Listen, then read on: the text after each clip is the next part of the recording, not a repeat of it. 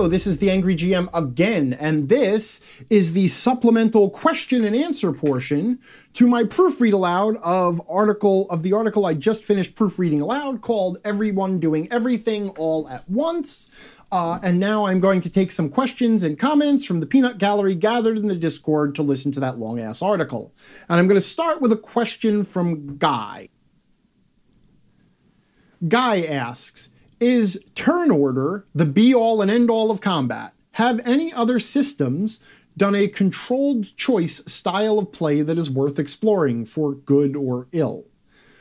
Okay, yes, there are a number of game systems that have played with initiative in different ways. I myself have experimented with it. There are some very interesting, like the Hackmaster game system is by far the most interesting because it tries to keep a real-time clock, which is in the end, very, very difficult to manage, it turns out. And then, you know, there's all sorts of other things, okay? It's all gimmicks. First of all, turn order is the be-all and end-all of combat. For combat to work, you need strictly prescribed turn orders, and you do not need to spend a lot of time trying to decide who goes next.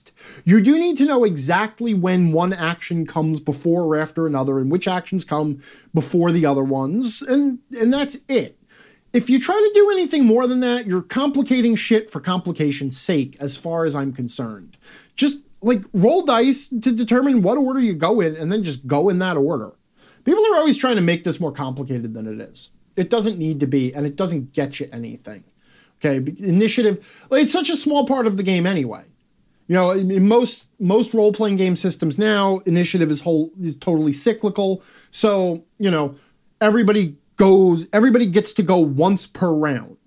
And so after, you know, we resolve the fact that somebody might get off their first attack before anybody else does, and they might down one of the foes, and, you know, it's very rare that a character is going to be one-shotted. So it's always going to be a monster that gets screwed by not going first, not the players.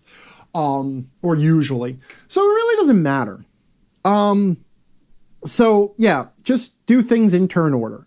But don't start the turn order until you need to. That's a point I'm going to make. I'm going to have more to say about initiative in the next lesson, but none of it is going to be, we should really just dispense with initiative and come up with some kooky other way to handle it. That said, in both Slapdash and Smafarge, the systems I am working on, I have kooky other ways to handle it.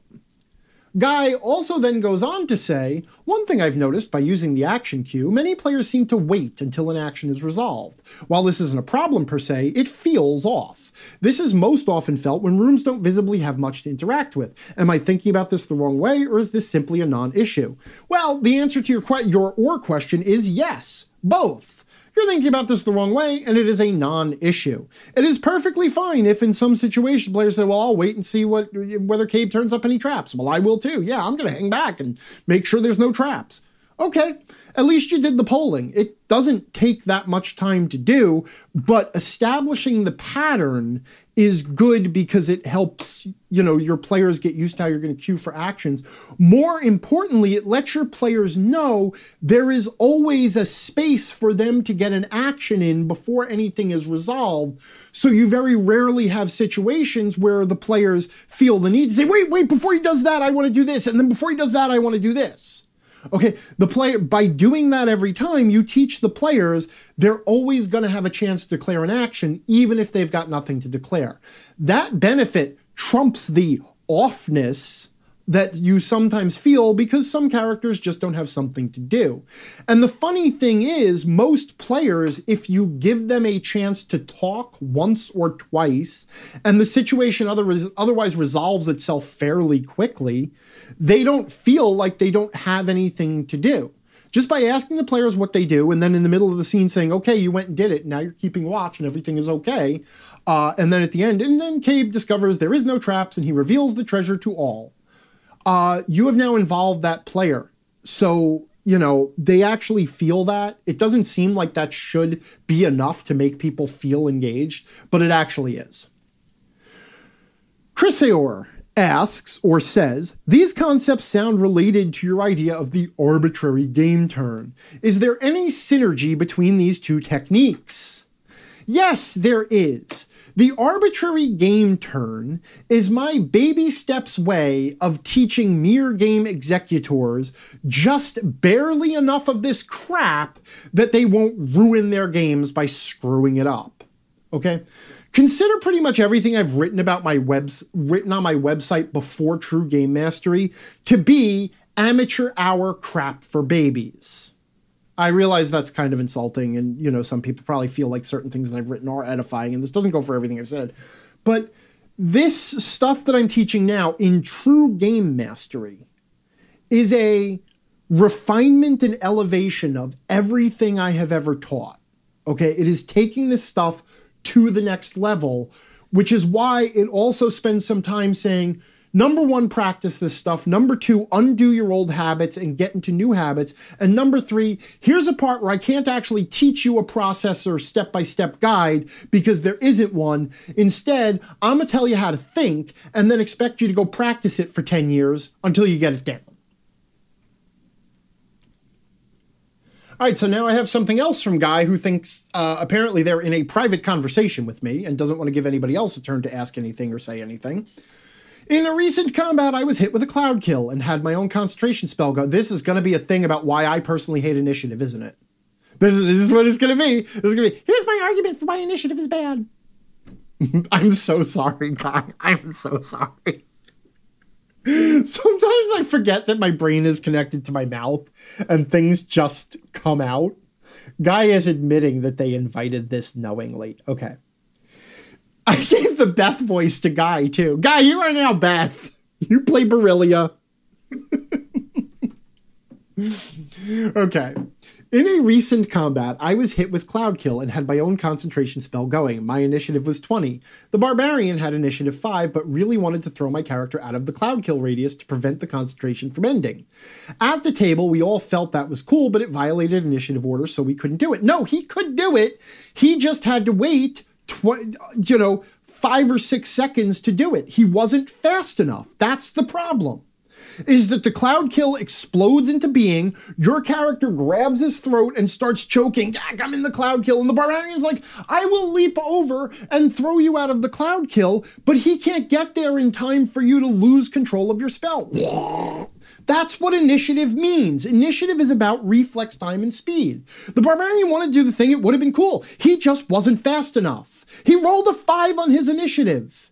He wasn't fast enough. He was not paying attention. He was a little on alert. He was confused. He was distracted by the rest of the fight going on. He's supposed to be looking toward the bad guys, not toward the idiot wizard behind him.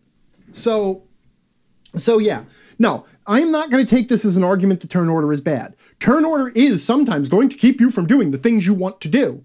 That's how it works. Sometimes you're not fast enough. Anywho. That's fair. Thank you. Thank you for telling me that my fair answer is fair. You don't have to tell me I have the right answer. I always have the right answer. I don't give wrong answers. I decided long ago that if I was going to do this like game mastering instruction thing, it would be much better if I never ever gave wrong answers or bad information.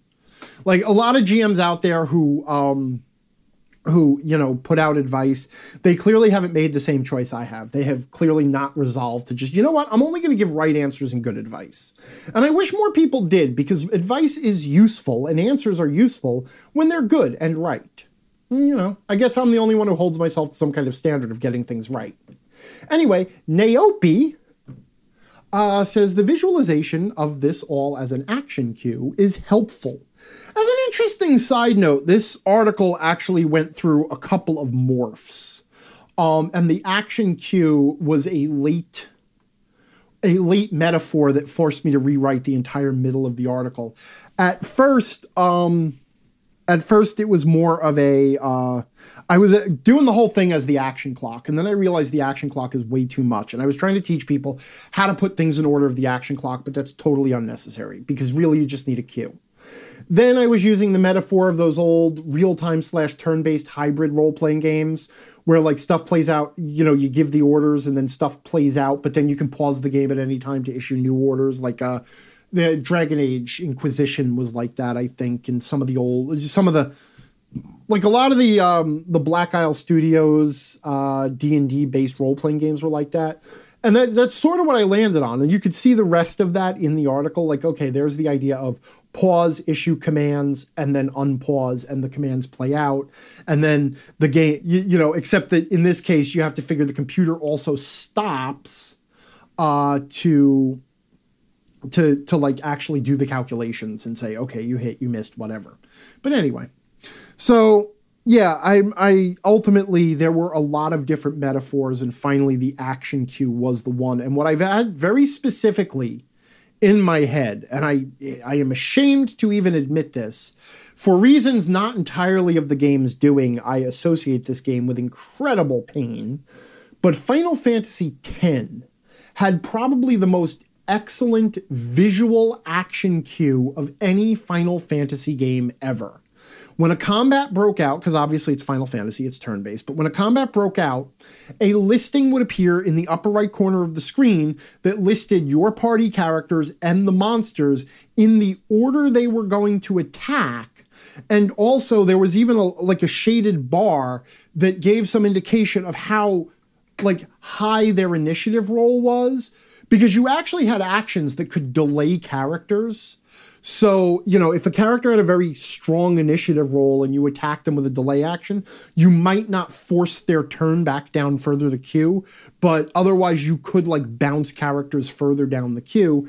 And depending on the actions you took, your character, and it would display where your character was going to come up next in the queue as you selected menu item. So if you decided you were just going to use an item, your next turn would come up sooner, and it would show where your character was going to move to in the queue. It was a very, very good visual representation of the turn order, which is exactly what I kind of see in my head as the action queue. You have these actions queued up, and then you, the GM, you insert wherever you have to, creature actions or whatever, and, and there you go. So that's actually, the visualization of the action queue came from Final Fantasy X, actually. And I liked Final Fantasy X for the most part, except that it was tonally, it was the most miserable, depressing, horrible game that never let up, ever. And also, I associate it with extreme pain only because I had I had an impacted tooth one weekend. And I think it was a Memorial Day weekend, so it was a holiday weekend, and I couldn't get to a dentist. And so I couldn't sleep. The pain was agonizing. I couldn't get any medication, and I couldn't get the tooth taken care of. So I played Final Fantasy X through the entire weekend, beginning to end, for, 48 hours straight or whatever, which also is not the ideal way of playing it, but what else was I going to do? Anyway, okay, so that has been the live Q&A portion of the Proofread Aloud. I don't have any other questions or comments coming in, and I'm not going to probe for any more. I also see that Guy has changed their name to Beth and stated, monopolizing questions is an everyone else problem, not a Beth problem. And that is certainly true. Thank you, everybody, for listening and asking questions and making comments. Thank you, Beth, for your multiple questions and comments and for allowing me to change your name and being a good sport, of course. And yeah, that's it. Thanks, everyone, and I will talk to you again soon.